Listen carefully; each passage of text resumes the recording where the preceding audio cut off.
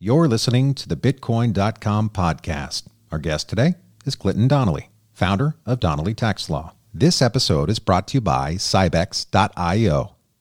Interested in OTC trading? Stop wasting time on standoffs and expensive escrows. Try Cybex, the world's first regulated and proven decentralized OTC technology backed by industry leaders. Cybex allows you to trade Bitcoin to any ERC20 tokens, completely peer-to-peer, safely and privately. No account required. No middlemen. Visit Cybex.io. That's Cybex.io. I'm your host, Dustin Plantholt. Join us as we dive into the world of economics, politics, tech, Bitcoin, and cryptocurrency. For even more crypto-related news, sign up at news.bitcoin.com or follow us on Twitter at Bitcoin.com. Now let's bring on our guest. Clinton, welcome to the Bitcoin.com podcast. I'm glad to be here, Dustin. Well, thank you for joining us. And I must say, to have you on the show, an expert in the tax space, is something that not just me, but many people around the world need to hear. So tell us a little bit more about Donnelly Tax Law. Well, Donnelly Tax Law is a firm. I have about 10 people that work for me preparing tax returns for United States citizens. Now, I realize the show is international, and although a lot of them are Americans, but a lot of things we're going to talk about are common to tax systems in other countries, so that I think that's relevant to them. So we have become specialized on cryptocurrency tax returns. We've done about 1,000 of them. I'm also a specialist with doing audits. We have 3 returns undergoing IRS audit right now, formal audits. So, I think we're pioneering that area. We're also pioneered the use of like-kind exchange for reducing taxes for crypto traders.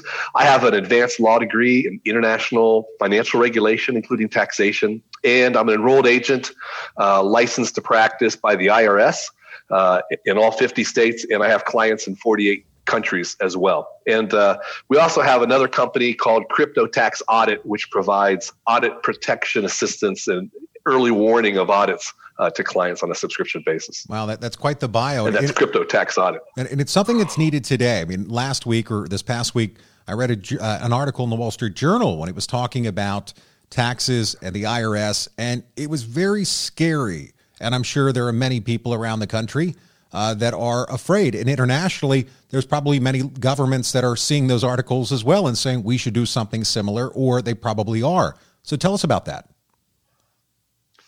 Well, I had a guy call me up, and he had invested. You paid when you call me up. You paid it for the phone call. It's like a doctor visit. It's like $95. He had invested $900 in crypto, and it went down to $700, and he got out. And he was concerned about his taxes. I mean, he spent $95 talking to me. He lost $200 on his investment. He was a puny investor, but he was terrified that somehow the IRS would come after him. So that just gives you an idea of just the fear that the IRS cultivates in people. And the IRS, not just the IRS, but other tax agencies around the world, they cultivate fear. Fear is a powerful force for getting people to conform.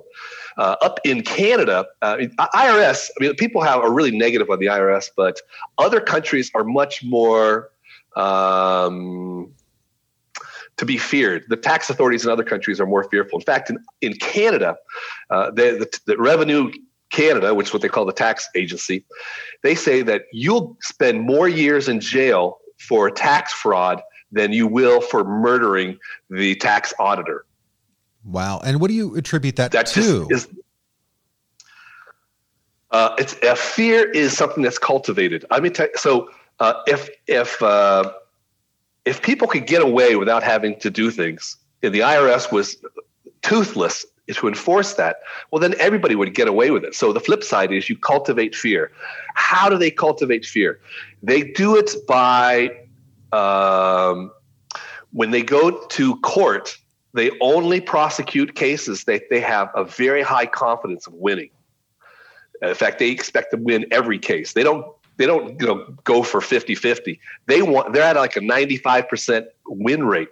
Then what they do is they have very strict fines that they can hit you with. I mean, the numbers get big, right? So when they get somebody over the barrel, then they negotiate a settlement. Part of that negotiated settlement is a statement that the person signs where they cannot talk about what happened with the IRS. And the IRS is complete charge of the narrative. They will create a press release, and then they'll give it to Fox News and CNN and MSNBC, because everybody loves to hear a story about someone getting caught, not paying their taxes. And crypto traders, especially back in 2018, they were gloating about so much money they had made. It was something that non-investors would have believed, that these people were cheating and not paying their taxes. I mean, people love to hear about other people getting caught. All right, as long as it's not them. All right, so that's the fear thing. Let me tell you, this is hot news for you. It's an idea that the IRS is doing to cultivate fear. As we all appreciate, the taxation of cryptocurrencies is extremely complex. The IRS really doesn't know how to regulate it, doesn't know how to do it. They have some rules, but they're not adequate. There was a question in this last year's tax return. The tax return people were doing this year, 2019. It said, did you buy, sell, send, receive, or have any financial interest in virtual currencies, cryptocurrencies? This is over on Schedule 1. Next year, that question is moved onto the front page of the 1040. Let me tell you where that question lands. As you read the 1040, you type in your social security number, your name, your address, and the first question they ask is, did you send, sell, receive, or have any financial interest in virtual currencies? They ask this before they ask you how many kids you have, if you're blind, if you're over 65, and how much money did you make? I mean, they've elevated that question to the point of just terrifying virtually everyone. The accounting profession is terrified because they don't know what to say to taxpayers who have questions about what's a virtual currency and what do I do. This is, in the context of the IRS having given very poor guidance to report taxes, to elevate a question to the highest level you could possibly bring on a tax return, it doesn't make any sense outside of trying to maximize fear. But when we look at the world of metals, gold, silver, that there is throughout at least the United States, there are many people that go and buy gold and silver every single day, a lot, or, people that invest in, or people that are worried what's going on with the economies, probably in the tune of billions upon billions and billions of dollars. So why isn't that the number 2 question, or number 3? Did you buy gold and silver at a shop this year? Why is crypto? I mean, why is crypto so scary? Why is it so feared? Because you could buy crypto a couple years ago and never come back to cash. So if I wanted to buy if I buy Google stock and I want to sell it and buy Apple stock, I have to sell it for cash, and then for cash I then buy the Apple. So that's easily recorded. It's reduced. The buy and sell prices are clearly expressed in dollars, and it's captured. But when you go from crypto to crypto to crypto to crypto, and then you start wrapping your cryptos in, on ETH, and you start pooling them, you start sharing them, and you got, airdrops here and airdrops there. And IRS doesn't see this ever coming back to fiat. So with cryptocurrencies, the tax authorities have realized they've lost, that they're dependent on you coming back to cash to be able to measure income, and they tax you on the income. And this is the problem. I mean, of course, cryptocurrencies, as we know, is revolutionizing the entire financial industry, but the tax authorities are finding they're getting very fearful. I mean, a third of all millennials own cryptocurrencies. A third. And I imagine that through the next number of years, that the next generation, so while I'm now the old guy, that the next generation that comes after me, that it'll be more than 1/3. I mean, it could be 2/3. It could be all. So, I mean, is this just in the United States, or are we starting to see these numbers around the world? We're seeing these numbers all over. The challenge, internationally, there is not a well-defined notion of a cryptocurrency asset class. The Financial Action Task Force, which is the international money laundering regulation body, they came out with a definition they call them virtual assets, and which is very similar to the U.S. definition. So the problem is we're reaching a point where taxing cryptocurrencies as property much like what we're doing right now. It becomes really strained when we're looking at, pooled ETH and wrapped ETH and, all sorts of DeFi, constructions of investment. It's really going to test the IRS's ability to even, understand what constitutes income. So it's a problem all over. Some countries are saying, well, if you own it for a year, we won't even tax the cryptocurrency. Or, they do a variety of things to try to get out of the problem. But then, nobody really knows how to respond to it. Congress has told the IRS, don't push cryptocurrency taxation too hard because we do not want to stifle innovation. And America is the leader in financial innovation and the financial industry, so they don't want to crush that. So there's a tightrope here, but most crypto traders are like you and me. We're average people. So, it's complicated. Yeah, that's interesting because from the millennial aspect, now I'm the upper edge of the millennial, but the mindset is, so I'm buying crypto with after-tax dollars. You've already taxed it. I then take on the risk to buy something. I then have to hold my own keys. If I lose my keys, I lose the asset. If the exchange gets compromised, depending upon which exchange, they're still going to claim, well, if your account got compromised from your own, then that's your fault. If we got hacked.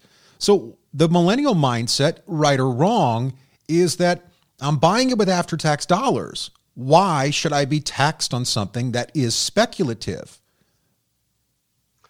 That's a great question. It comes down to our philosophy of taxation. Back in the 1800s, we had a utilitarian view of taxation, where the only way the government made money was when they provided services. And usually this was in the form of customs, importation taxes and things like this.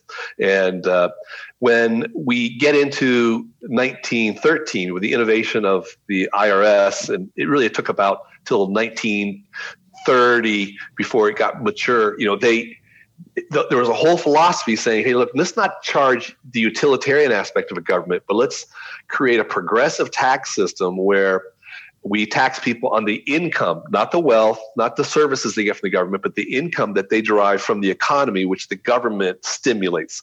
And we have a progressive tax system where wealthier people contribute more into taxes than poorer people. In fact, in the U.S., approximately 45% of all taxpayers pay zero taxes. They're in the lower end of the income bracket, or they have child tax credit, earned income tax credits, which are types of welfare that are given through the tax system. So that we have a pretty large set of people that don't pay any taxes at all, pay zero. And that includes, of course, Donald Trump.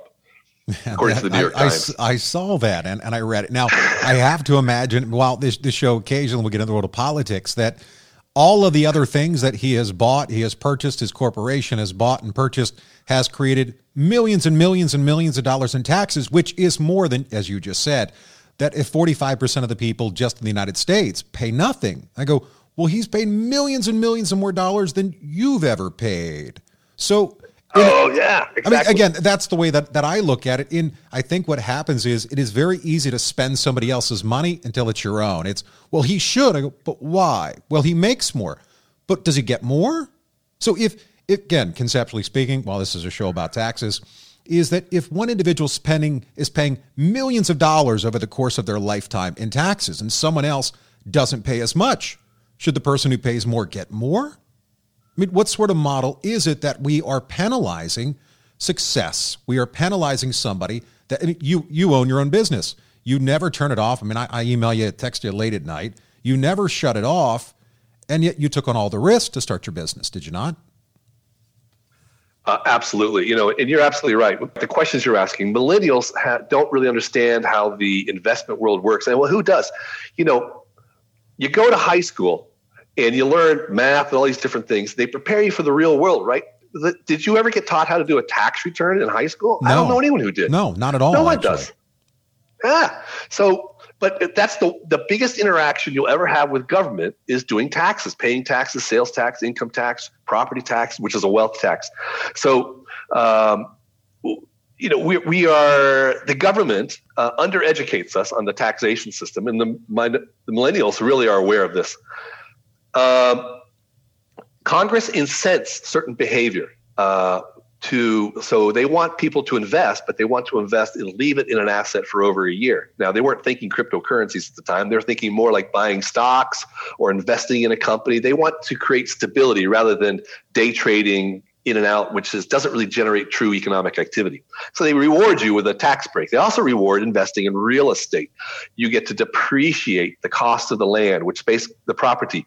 So you get to reduce. So depreciation can often generate a tax loss for people, even though you're making money, which is probably what you're seeing with Donald Trump. Congress has chosen to encourage that for a variety of reasons.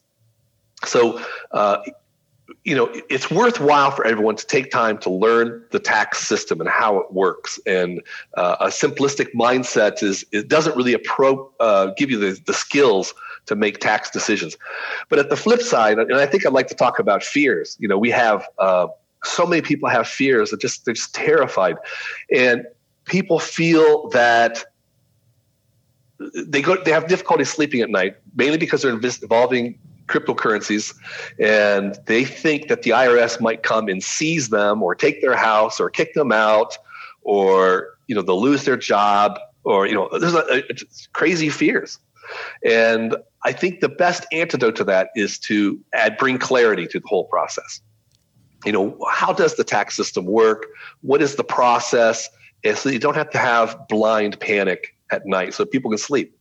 Does that make sense? Yeah, that makes perfect sense. I mean, being somebody that got into the crypto space only a handful of years ago myself, that has been one of the areas that I have worried about and been concerned of is I bought mine with after-tax dollars.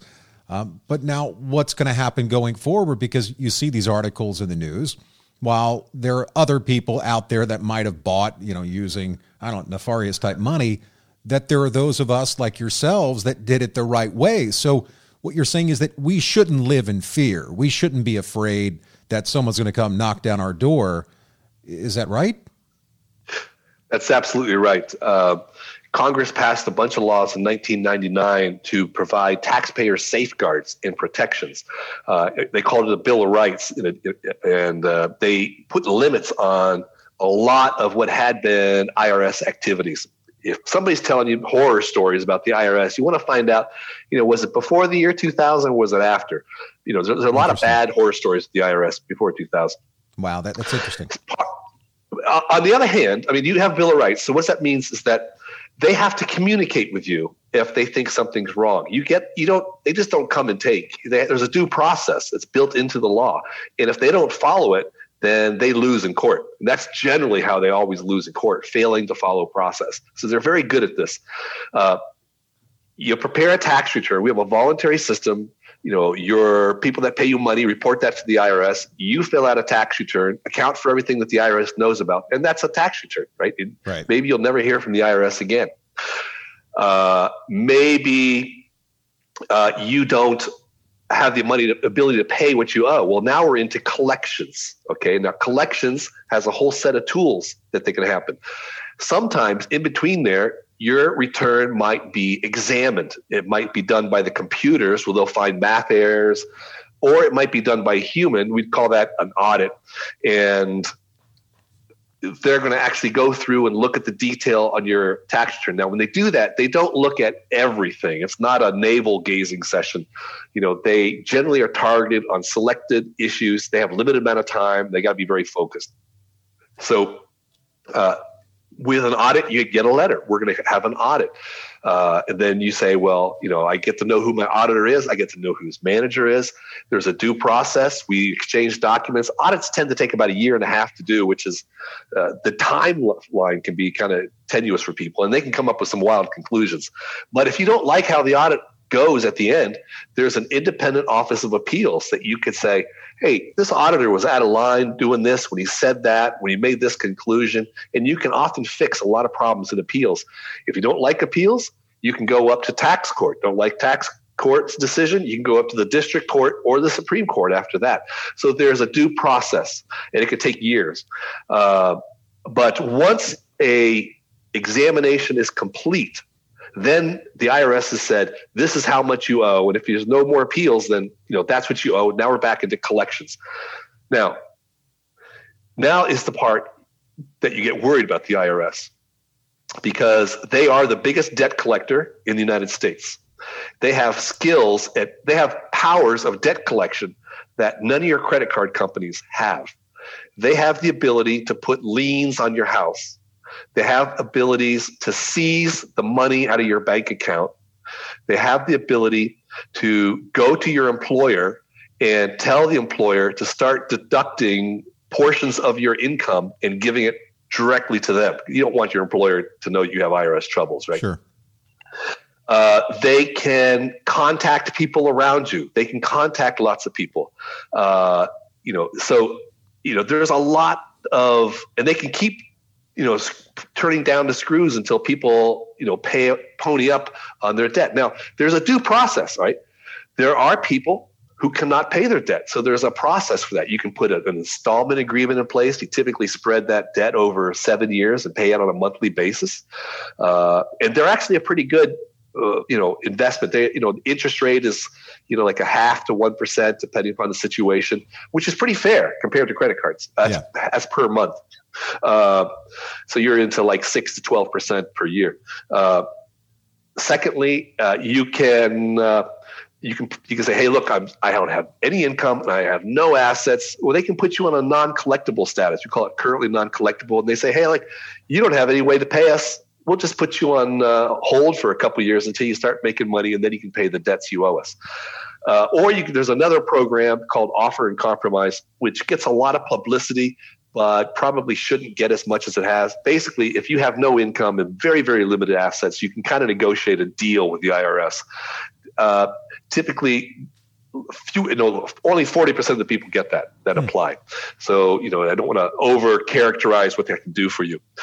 But the best way to take care of your IRS debt is to pay it as you go. If you're a crypto owner and you say, hey, look, I just sold some cryptos, I made $30,000. I'm averaging this year, I'm up a total of $20,000. Well, why don't you take about a portion of that, maybe 20%, set it aside, or 30%, just set it aside in a cash account. You can mail it into the IRS as an estimated tax payment. Out of sight, out of mind, you're paying the IRS. And a lot of people get upset that the IRS takes too much money. But I'll tell you, the wealthiest countries in the world have the highest tax brackets. The poorest countries in the world have very low tax brackets. So think about that. That's a great. How do you get? It's interesting. You have to. I talked to a guy from Serbia once. He is also an American. He said he grew up in Serbia. He said he was there when it was Yugoslavia, and he saw the country fall apart. He saw the country, Serbia, turn into lawlessness, run by the criminals before there was an ineffectual government. He said, I've lived in a country like that. I want to pay taxes. I want a government. Which I thought was really refreshing. I guess it's all about perception. So what advice would you give to people that do live abroad? They're maybe U.S. citizens and live in someplace else, or those around the world that live in a country where, there are rules that are set up, or maybe the area is gray. What advice do you have for them? For U.S., are you talking about U.S. citizens or combination. People in other countries? Yeah, U.S. citizens and non-U.S. citizens. For U.S. citizens, if you're living outside the U.S., you need to know two things. One is that you're taxed on your worldwide income regardless of where you live in the world as Americans. No other country really does this. In other countries, if you only tax in that country if you live there for at least 6 months of the year. Otherwise, they don't tax you.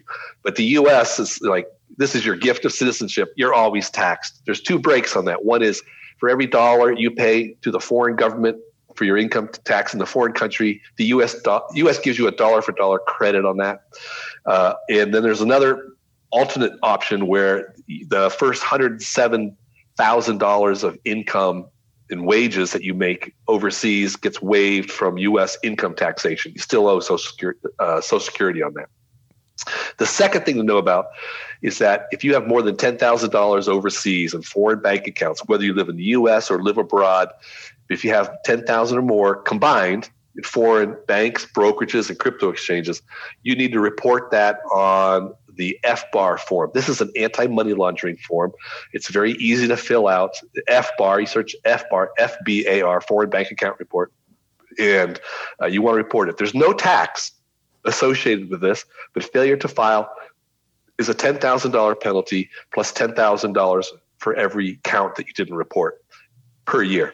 Wow, that's gets big quickly. Yeah, that's a very large number. And then how about for non-U.S. citizens? People living abroad, or people in other countries. What advice would you give to them?